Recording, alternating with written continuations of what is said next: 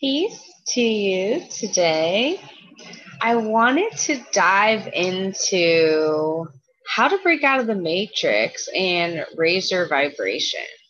So first, let's talk about what is the matrix? Like to me, the matrix is just a system that we have believed in for a period of time, and now that we're evolving and expanding, that matrix is really no longer serving us in this now moment.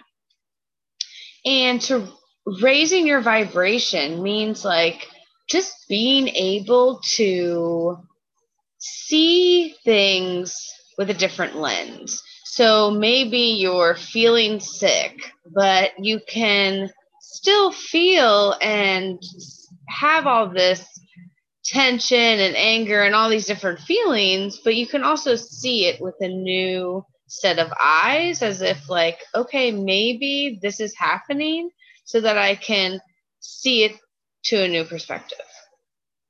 And so today I wanted to talk about the 4 steps to helping you achieve this.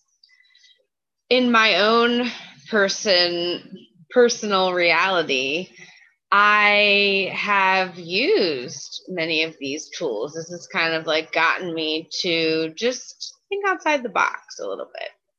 So the first one is just turning off the news, music, anything that creates more fear in your life, right? Because if my thoughts create my reality, essentially, whatever I'm listening to, whatever kinds of conversations that I'm engaging in, essentially I am creating a different version of that in my reality. So it may not look like a specific thing that I'm seeing, but if I'm constantly not understanding why I'm creating things I maybe don't want to create, I can start looking at my environment, what I'm watching, what I'm listening to, and the conversations that I'm having.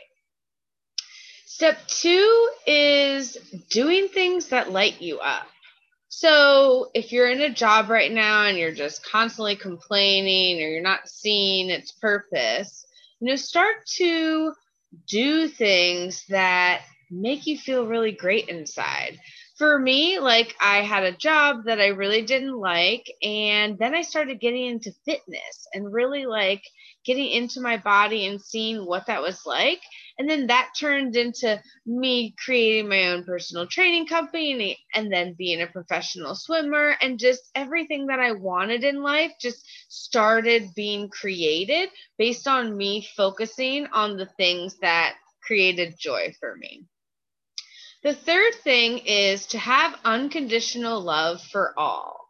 So even if someone has a different opinion, someone has a different belief, whatever it may be, if you can still find that unconditional love, meaning there's no attachment to it, you don't have to agree with them, but you don't have to create an argument or things that just don't make you feel good inside based on thinking that you need to stand up for your opinion or whatever it is. There can be both truths, they can be both not so true, and it's all perfect and on alignment and all the same.